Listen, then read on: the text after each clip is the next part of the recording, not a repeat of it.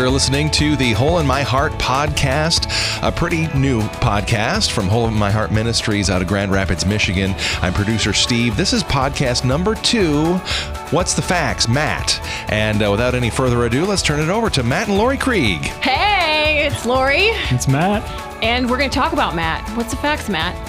That's a pretty lame title, I'm not going to lie. But next podcast is What's the Story, Lori? So I had to do some sort of rhyme. So nice. What's the facts, Matt? Just roll with it. We'll make it good at the story time. Yeah, there you go. But this is the Hole in My Heart podcast, the podcast where we talk about how the gospel is good news for everybody every day. And I am super looking forward to hearing how that tangibly works in Matt's life, both in the past and also in the present. Even though I've heard his story many times, I am always encouraged and exhorted by it. And I hope you are too. So first, we're going to talk through the question of the week from last week, which was about depth. What's it mean to be deep? And can you be deeply joyful? So Steve, Matt, have you guys thought any more about that? Oh, yeah, I did. I mean, I went and I talked to my wife about it that night. What'd she after say? We recorded. Oh. I don't remember. It was a week ago. I should have written it down. Sorry. So we're going to get into Steve's marriage issues on another podcast. No joke, we are going to invite producer Steve's wife because she's one of my friends. She's yes. totally going to come on here sometime. That would be awesome. But Matt... Yeah, we did talk a little bit about it. I listened to the TED Talks podcast, and there was this one person who talked about how as you get older, you get happier, and they talked about how you get you can also feel more mixed emotions as you get older. It's like they described it as the tear in the eye as you're smiling. To which Matt said, "Well, I mean that's definitely a reference to the orbs in." Inside Out, because everything comes back to a children's movie. Right. It's all about Inside Out, which is actually a really great segue to our next segment called Goofball Island.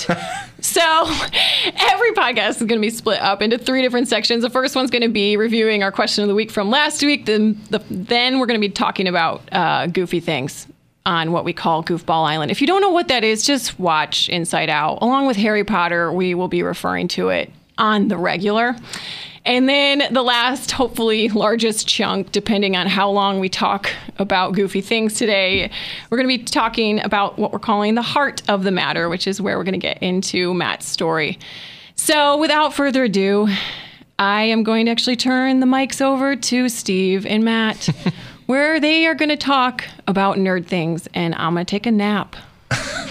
Well, first of all, let me say thanks for allowing me to have my own mic. Yeah, we upgraded you. You didn't have to scream from the corner. That's right. Which I didn't mind. But anyway. It was a little jarring. We want you to be holy hole in the hole in my, I don't know. Anyway, go ahead, guys. All right. So Steve, last week, as we were exiting, I learned something about you, and it really endeared you to my heart because I don't know you that well. Right. But it was a mutual love of the greatest story ever told that was not the Bible. Thank you. I thought we were talking about the gospel. Is there another one? Well, not the gospel. I'm not going to go that far, but a mutual love of Star Wars. Yes. And, one of the things that I'm going to be talking about a little later is what we call lament. It's those moments of sheer emotional anguish that's expressed in our words or our actions. And I remember distinctly one of the first times I let myself lament was when reading a book. Yeah. And it was the story of the noble Chewbacca's death. Yeah. I know my reaction was definitely appropriate. I was weeping. There was gnashing of teeth. Yeah. Literally, when Matt and I are dating, he's like, the first time I ever cried? He's like, I read a book, and it was when Chewbacca died. I was like, what? And how did he die? Well, we'll get to that. Yeah. Don't spoiler alert. Come on now. I mean, the book's only like 25 years old, so people need a chance to really read it, even though it's non-canonical now. Don't get me started there. Oh, right. Disney and all that kind of stuff. But if there's one way to go, we know that you can't top getting hit by a moon. No. As the moon is crashing down on the planet where you're trying to evacuate your not just best friend, but the man to whom you owe a life debt. Oh, absolutely. When you're rescuing his family as you sacrifice yourself and the moon crashes into the planet, that's the way to go. I mean, it really Well, it really mirrors, what Jesus did to a certain extent. Okay. Okay. And I'm waiting for lightning. We're surrounded by electronics. Thankfully, there's not a storm going right now, but... Oh, my word. Okay, Steve, if you can just share a little bit about how you got into the Star Wars. And how old you were. Yeah, I was going to say, I was like the prime target. I was the target demographic for Lucas and Lucasfilm and 20th Century Fox as they were, coming up with this cinematic masterpiece that really would become a cultural phenomenon. I was in 3rd grade. There you go. All right, 1977.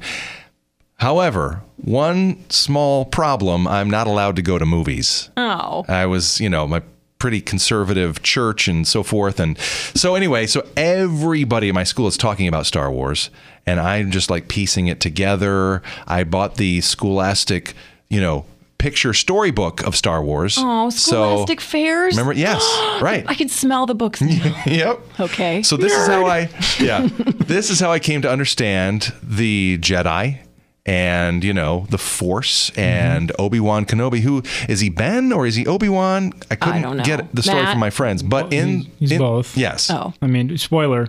He is both. Yeah, right. Anyway, so I just became kind of a just voracious consumer of whatever I could find out about the Star Wars saga without having to go to the theater and watch them. That came later. I was able to see them in the theater eventually, but yeah, I was just fascinated. He was 40. Yes, it was just a few years ago. I was going to say, wait, you saw them in the theater? Like the original ones, not episode 1, 2, and 3. Yeah. No, listen, so during the re-release. I mean, I know we've got important matters to get to, but yes, there was before the re-release where Lucas kind of digitally remastered stuff. Yeah. There was a movie marathon down at Studio 28, which no longer exists, in Grand Rapids, Michigan, where they ran all 3 episodes 4, 5, and 6 in order.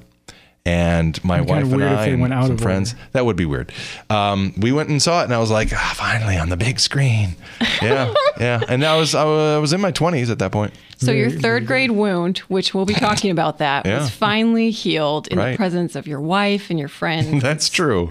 It was a glorious redemptive moment. Yeah. Speaking of those digitally remastered ones, this is confession time.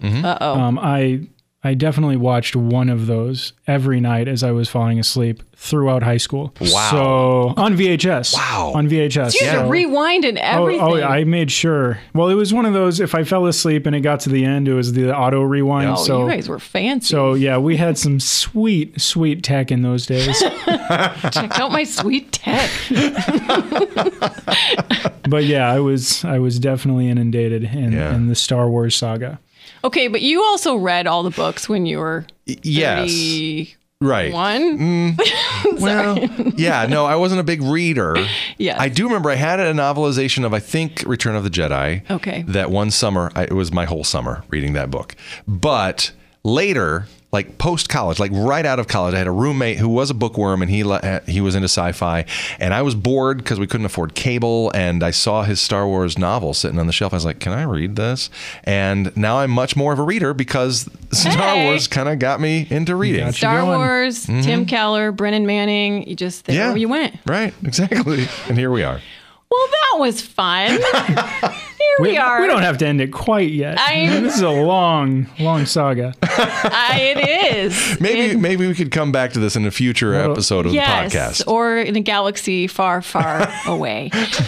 Anywho, let's get to the heart of the matter, which hopefully is sprinkled in with lovely, funny anecdotes, which perhaps might not be Star Wars related. But Matt, we would love to hear your story. And Steve, I would love, we're letting you have a mic. Okay. If you have any questions that you would like to add or comments, you're welcome. Okay. You're welcome in this space.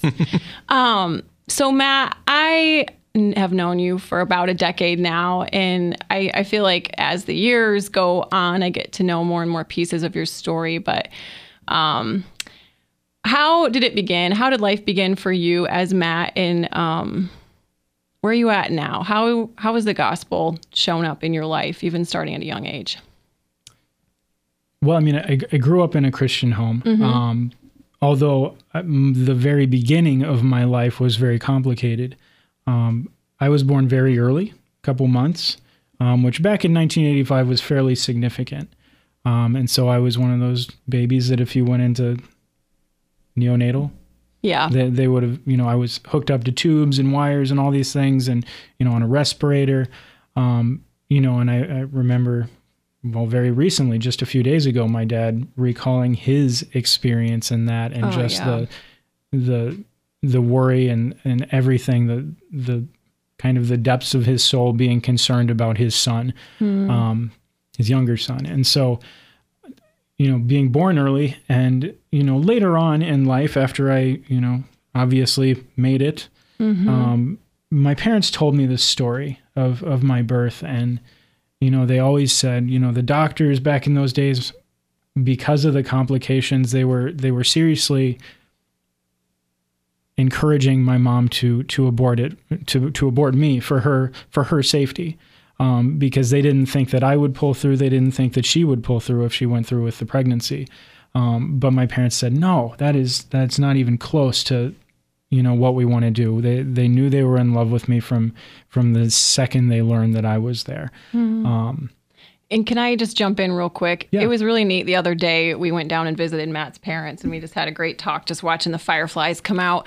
And it was your dad wept as he was sharing this story. And that was actually Matt's birth 2 months early in 1985. Yes, he's 32. Was when Matt's parents, your dad for sure, came to Christ, and he just wept. It reminded me a lot of actually David, King David, when he was weeping for his son's life, but God chose to let you and your mom live, which was really neat.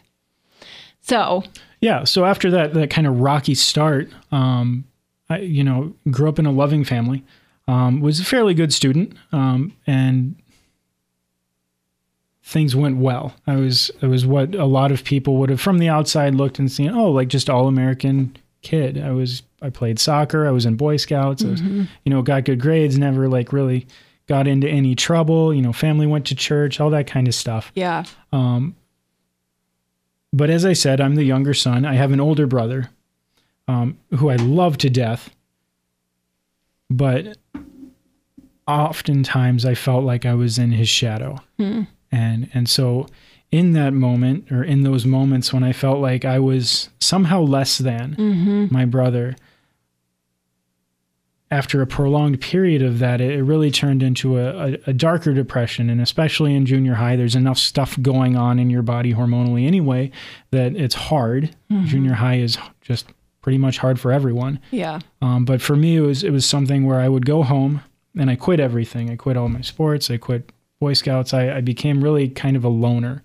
And I would go in my room and it would be dark and I would just think about ending it because I thought that no one would care. No one would notice if I was gone. And try as I might to kind of fill that emptiness, nothing really seemed to cut it. And at this point, I was a Christian. I knew about God. I went to church every Sunday and, every Wednesday and was involved in youth group. But it was like all this stuff was happening on the outside around me, but none of it was really sinking in. And so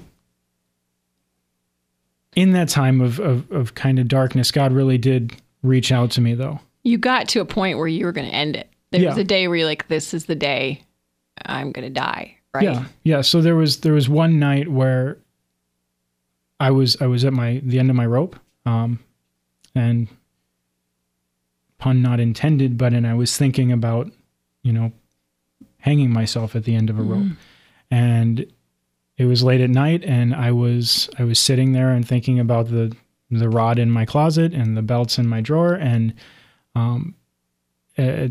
listening to music. And if you guys are familiar with the song Adam's Song by Blink-182, that song came on.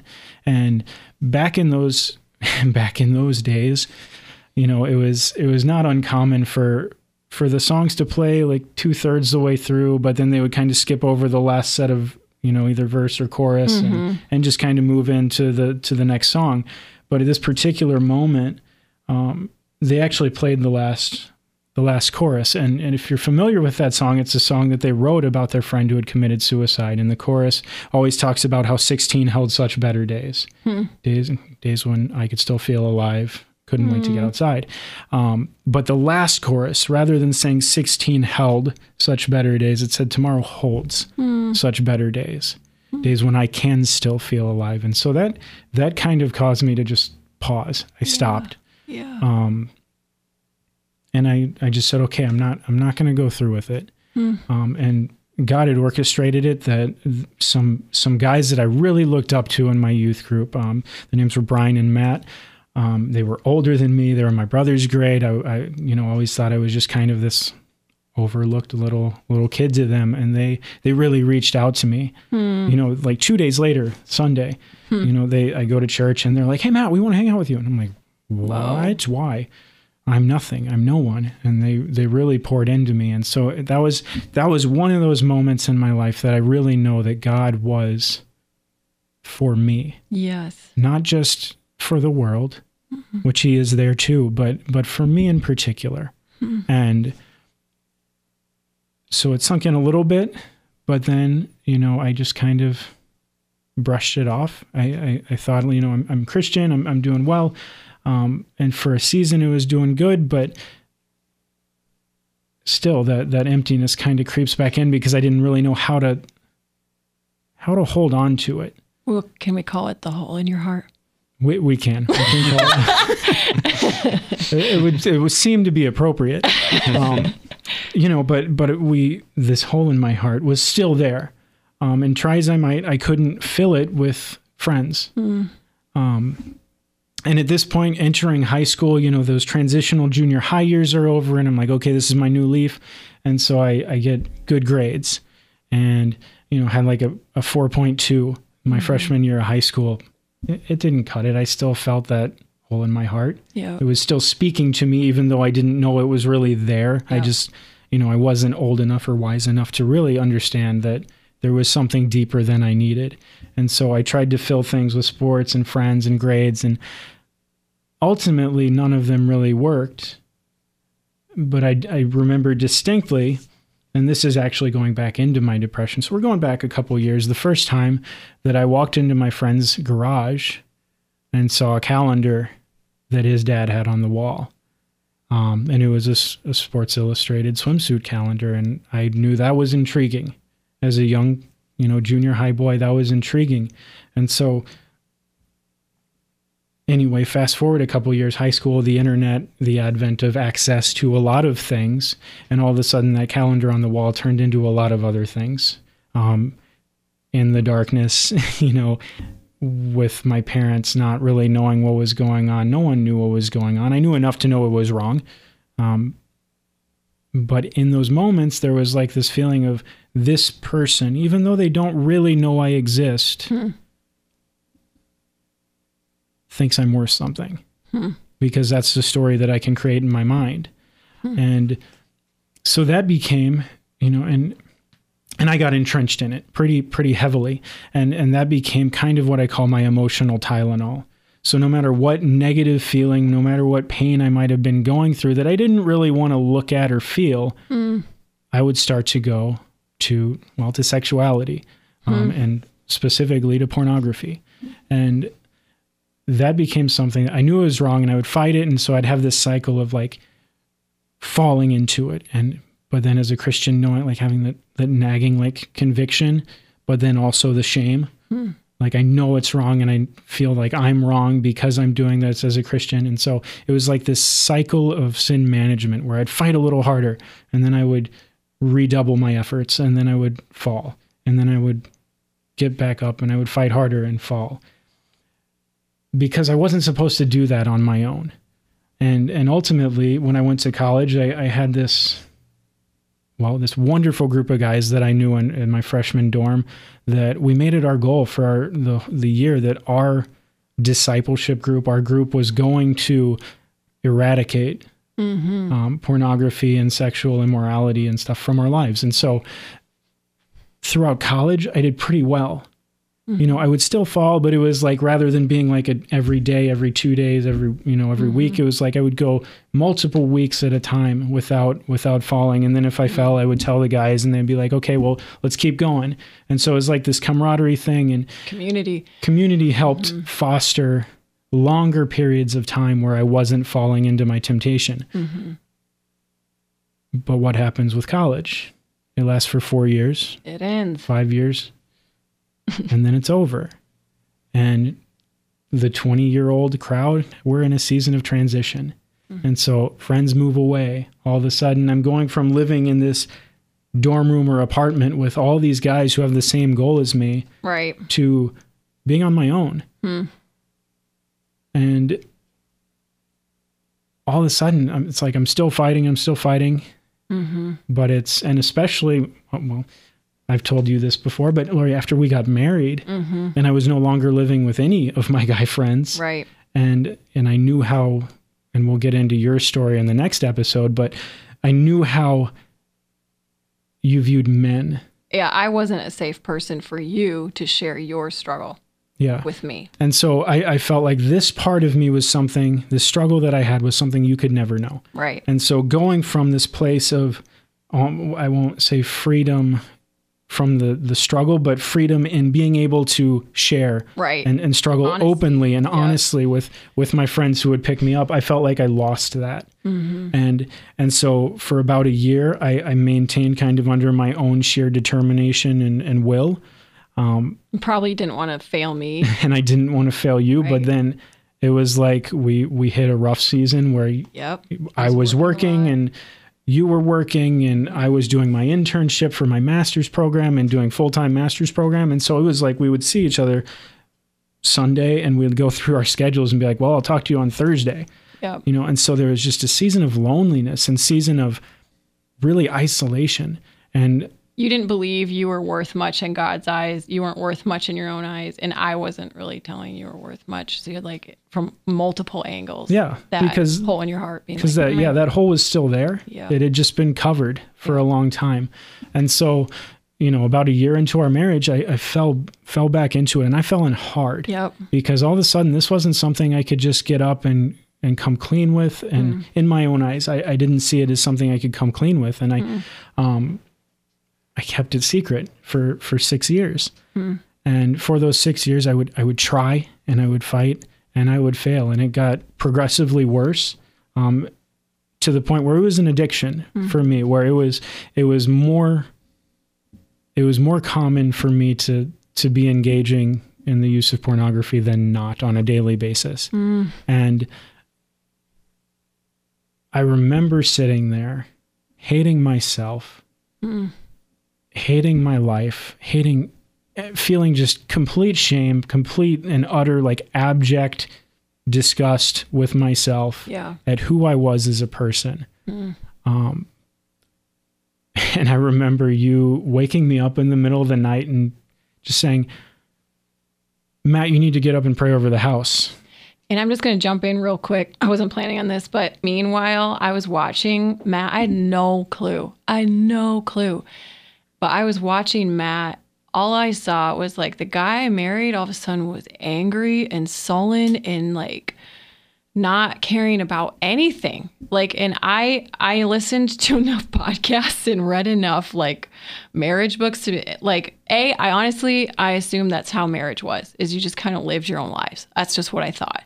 And then, but also I just was like, I don't know what's up. I just know I can't fix him. I don't know what to do. And so all I did was I prayed one sentence, was Lord, make him like Jesus. Make him like Jesus. So anytime you drove me insane, which was frequent, I would pray for him to become like Jesus, and light just started to just shoot out darkness in our house, to be honest with you. So that night I woke him up and I was like, Matt, we need you to pray over this house. Like, there's something in here. Can you just pray over it? So you got up. Yeah. So I get up and I'm thinking, okay, I'm going to do my husbandly duties as, the head of the household. And I prayed, and I remember just saying, Lord, let no spirit that is not of you remain in this house. And so you went back to bed, and as your able to do and I'm jealous of, you fell asleep like immediately. Yep. Now, it's not uncommon for me to have to like sit and, wind down before I can fall asleep. Like, God was not letting me fall asleep. I like tossed and turned for hours that night, trying to get comfortable, trying to fall asleep, and really wrestling with God, saying, I don't want to tell her. I don't want to tell her, because I knew he was prompting me, tell your wife, the one you have sinned against, what you have done and how you have fallen, or I will not bless you. And I was like, God, I was bargaining and everything. God, let me tell someone else. Let me tell my friend Adam. Let me tell, another guy, someone that would understand, not Lori. Lori won't understand. She won't get it. This will devastate her. Right. Because as much as I wanted to protect myself, I also wanted to protect you a little bit, and the relationship that I wanted to protect how you saw me.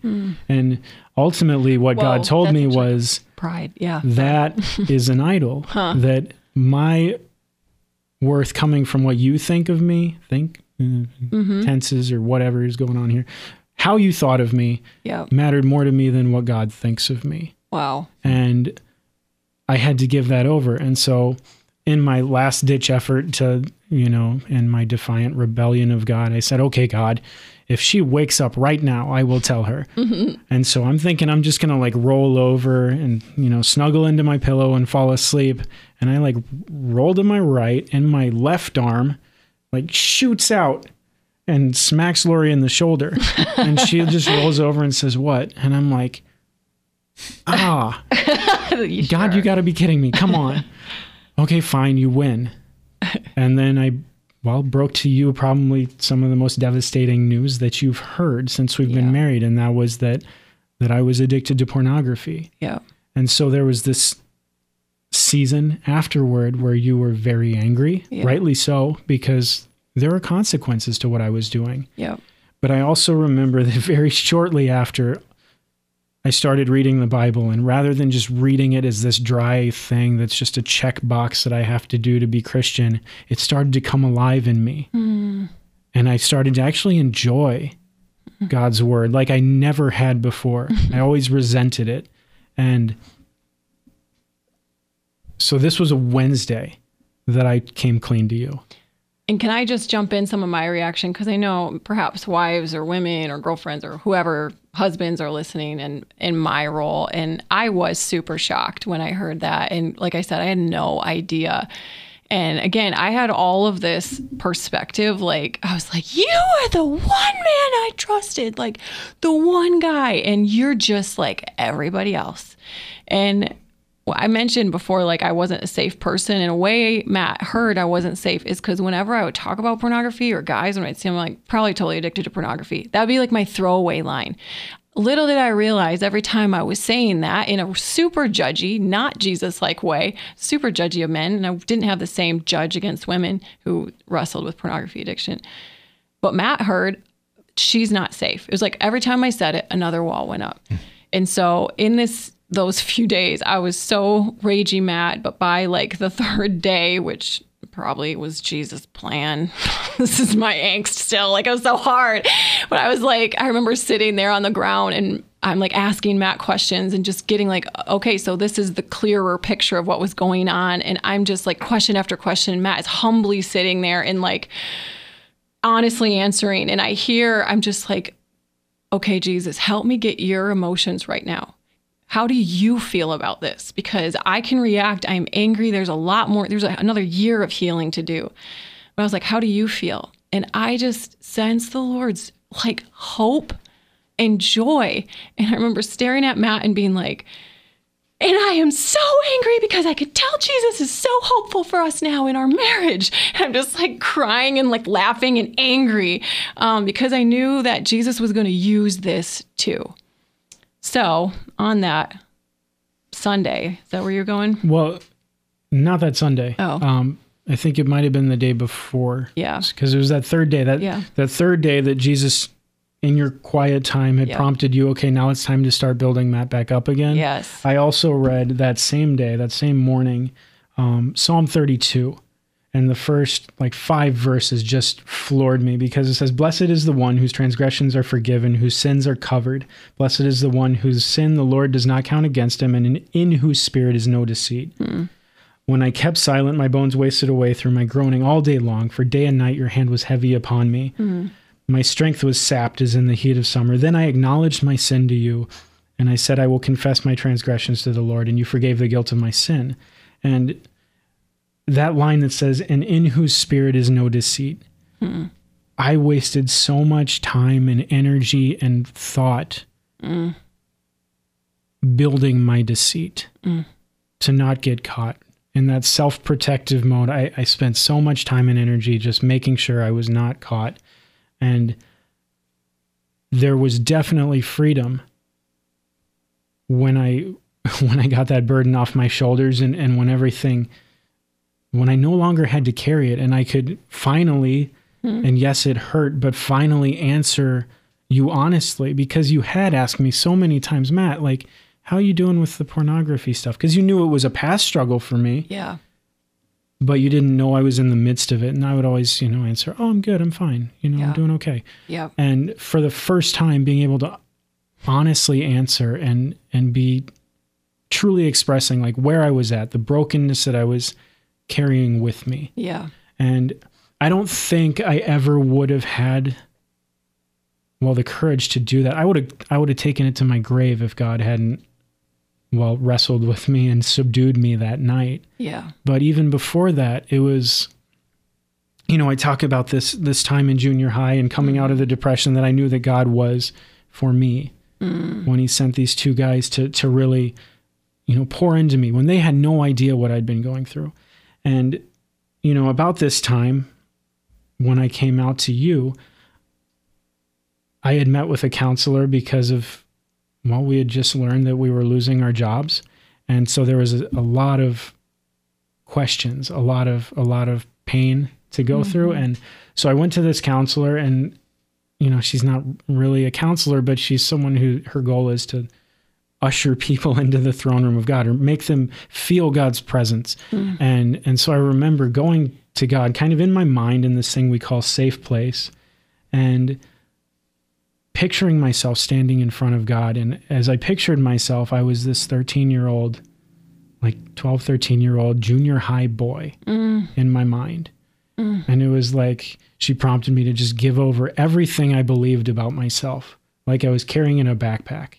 And, so that I am worthless. I am not gifted or not talented. I'm not smart. I'm not, no one likes me. No one notices me. No, all these things.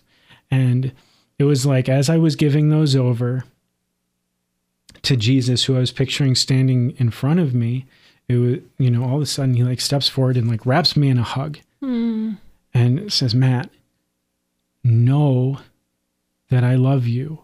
And I like to think of it as the biblical know, really experience, know, have lasting knowledge of his love for me. And so remain in my love for you. I am not, this isn't something you can question. This isn't something you can think that somehow misses you. Know the love that I have for you. Yes. And so I feel that was the first time since coming out of that depression that I really felt like God was real for me. Yeah. And here I had been through seminary, I'd been through Christian college and all these things. We're, for goodness sakes, we're missionaries at this point. And this was the first time that God became this real impactful figure in my life. And I will say, just as someone who has journeyed with you, so that was 3 years ago or so now, I said to someone in a meeting today that I have never believed so much in the power of the gospel than watching Matt physically, emotionally, spiritually transform from then till now. I can literally look at pictures of him back then and now, and it's a different person. It's shocking how life and love and from death comes life. The power of the gospel can absolutely transform someone. And so I can sit here and testify as the person closest to him that all he's saying is true. And I have been such a receiver of this man who I prayed for to become like Jesus is becoming like Jesus. So. Just question. Yeah. Okay.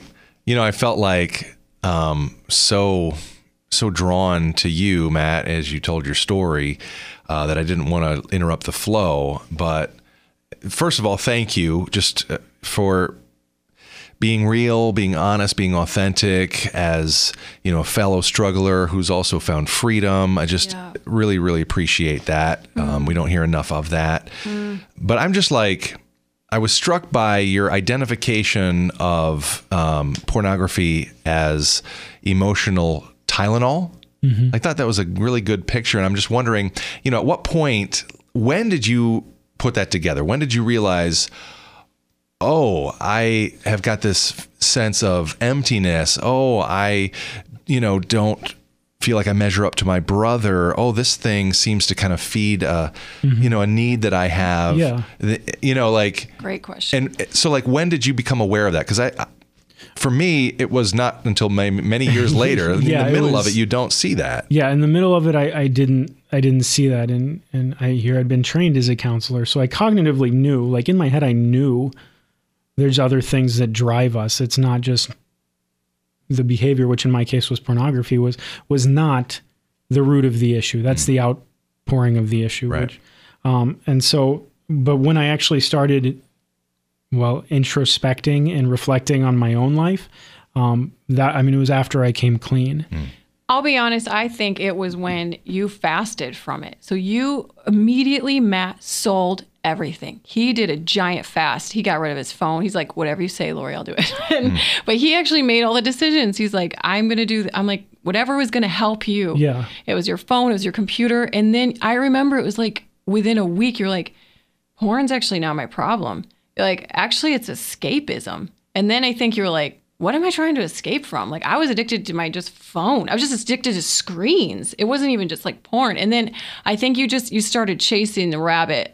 You just were digging and digging. And you're like, what started this? Well, and that's the thing is two things. One, for anyone out there who maybe is struggling, if you have been caught or come out, especially if you're married, do whatever you can to prove that you're willing to give up everything for your spouse. Why is that important? If I'm going to build trust with you, I can't. When I was trying to rebuild the trust that you had in me, there could be no question. If I was still walking around with a smartphone, which is basically porn in my pocket, there's always a gap where you can wonder, what's he doing? When he's driving, sitting in a stoplight or whatever, and so getting rid of as much as I could get rid of access to it, I had to. And secondly, to get rid of the screens actually just did a wonderful thing for me because, when it wasn't porn, it was playing stupid games on my phone. Yeah. For hours. I was a 3-screen person, TV, computer, phone. I was they were all in front of me all the time. Yeah. Because I was doing whatever I could to live my life, not in myself, but in whatever I was watching, which was sports, it was video games, it was, we watched so many TV shows at that point. Yeah. It was like a full-time job, the amount of media we were consuming. And in order to really find that root issue, I had to take away the Tylenol. You can mask pain by taking pills, but it's better to go to the doctor and, remove the tooth or the dentist, the tooth that's got the toothache or whatever. And as long as you're masking that, you're never going to find the real root because you won't have any motivation to. But if you have to deal with the pain, when you're feeling the pain, it's kind of the avenue to get you to the wound. Brings things into focus. Yeah. Clarifies things. Fasting, it's just crazy. And that's really what it was a literal 2-year fast. Matt didn't have a smartphone. He had this terrible wannabe BlackBerry.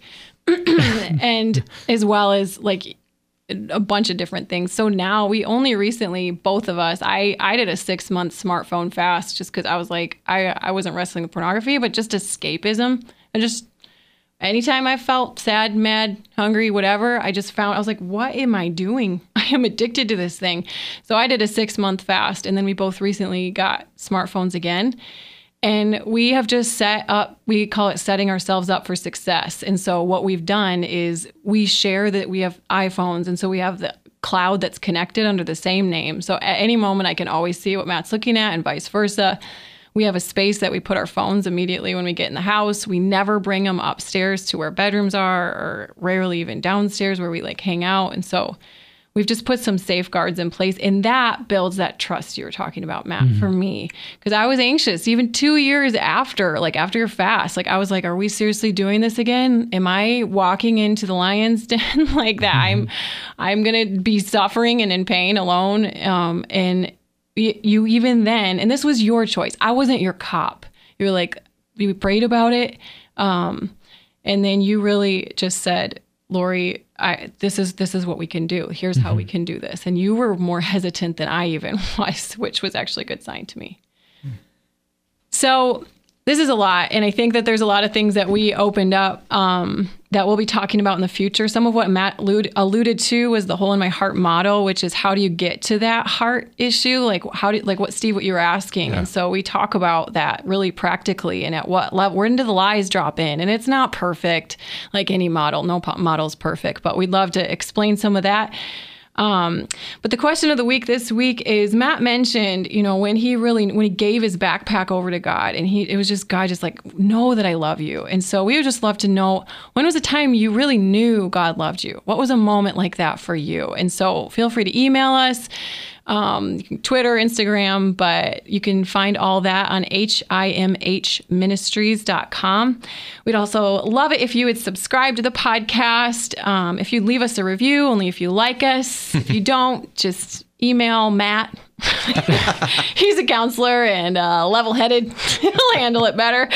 And come to our Caring Well conference. That conference is this fall, 11/11 in Grand Rapids, Michigan, where we are trying to bridge the gap between LGBT people and the church while still holding to a traditional biblical sexual ethic, which is one man, one woman for life. We're answering the question, how?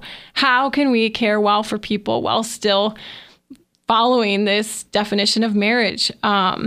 So we want to help answer that. We're flying a bunch of people in across the country to come and share some of the answers that they have found to following this hard, narrow road, which is the gospel of Jesus Christ. So thank you so much for listening and for leaning in. And yeah, we'll see you next time, where we're going to talk actually about my story. So there you go. See you next time. Thanks for listening to the Hole in My Heart podcast. The gospel is good news for everybody, every day. Learn more at himhministries.com.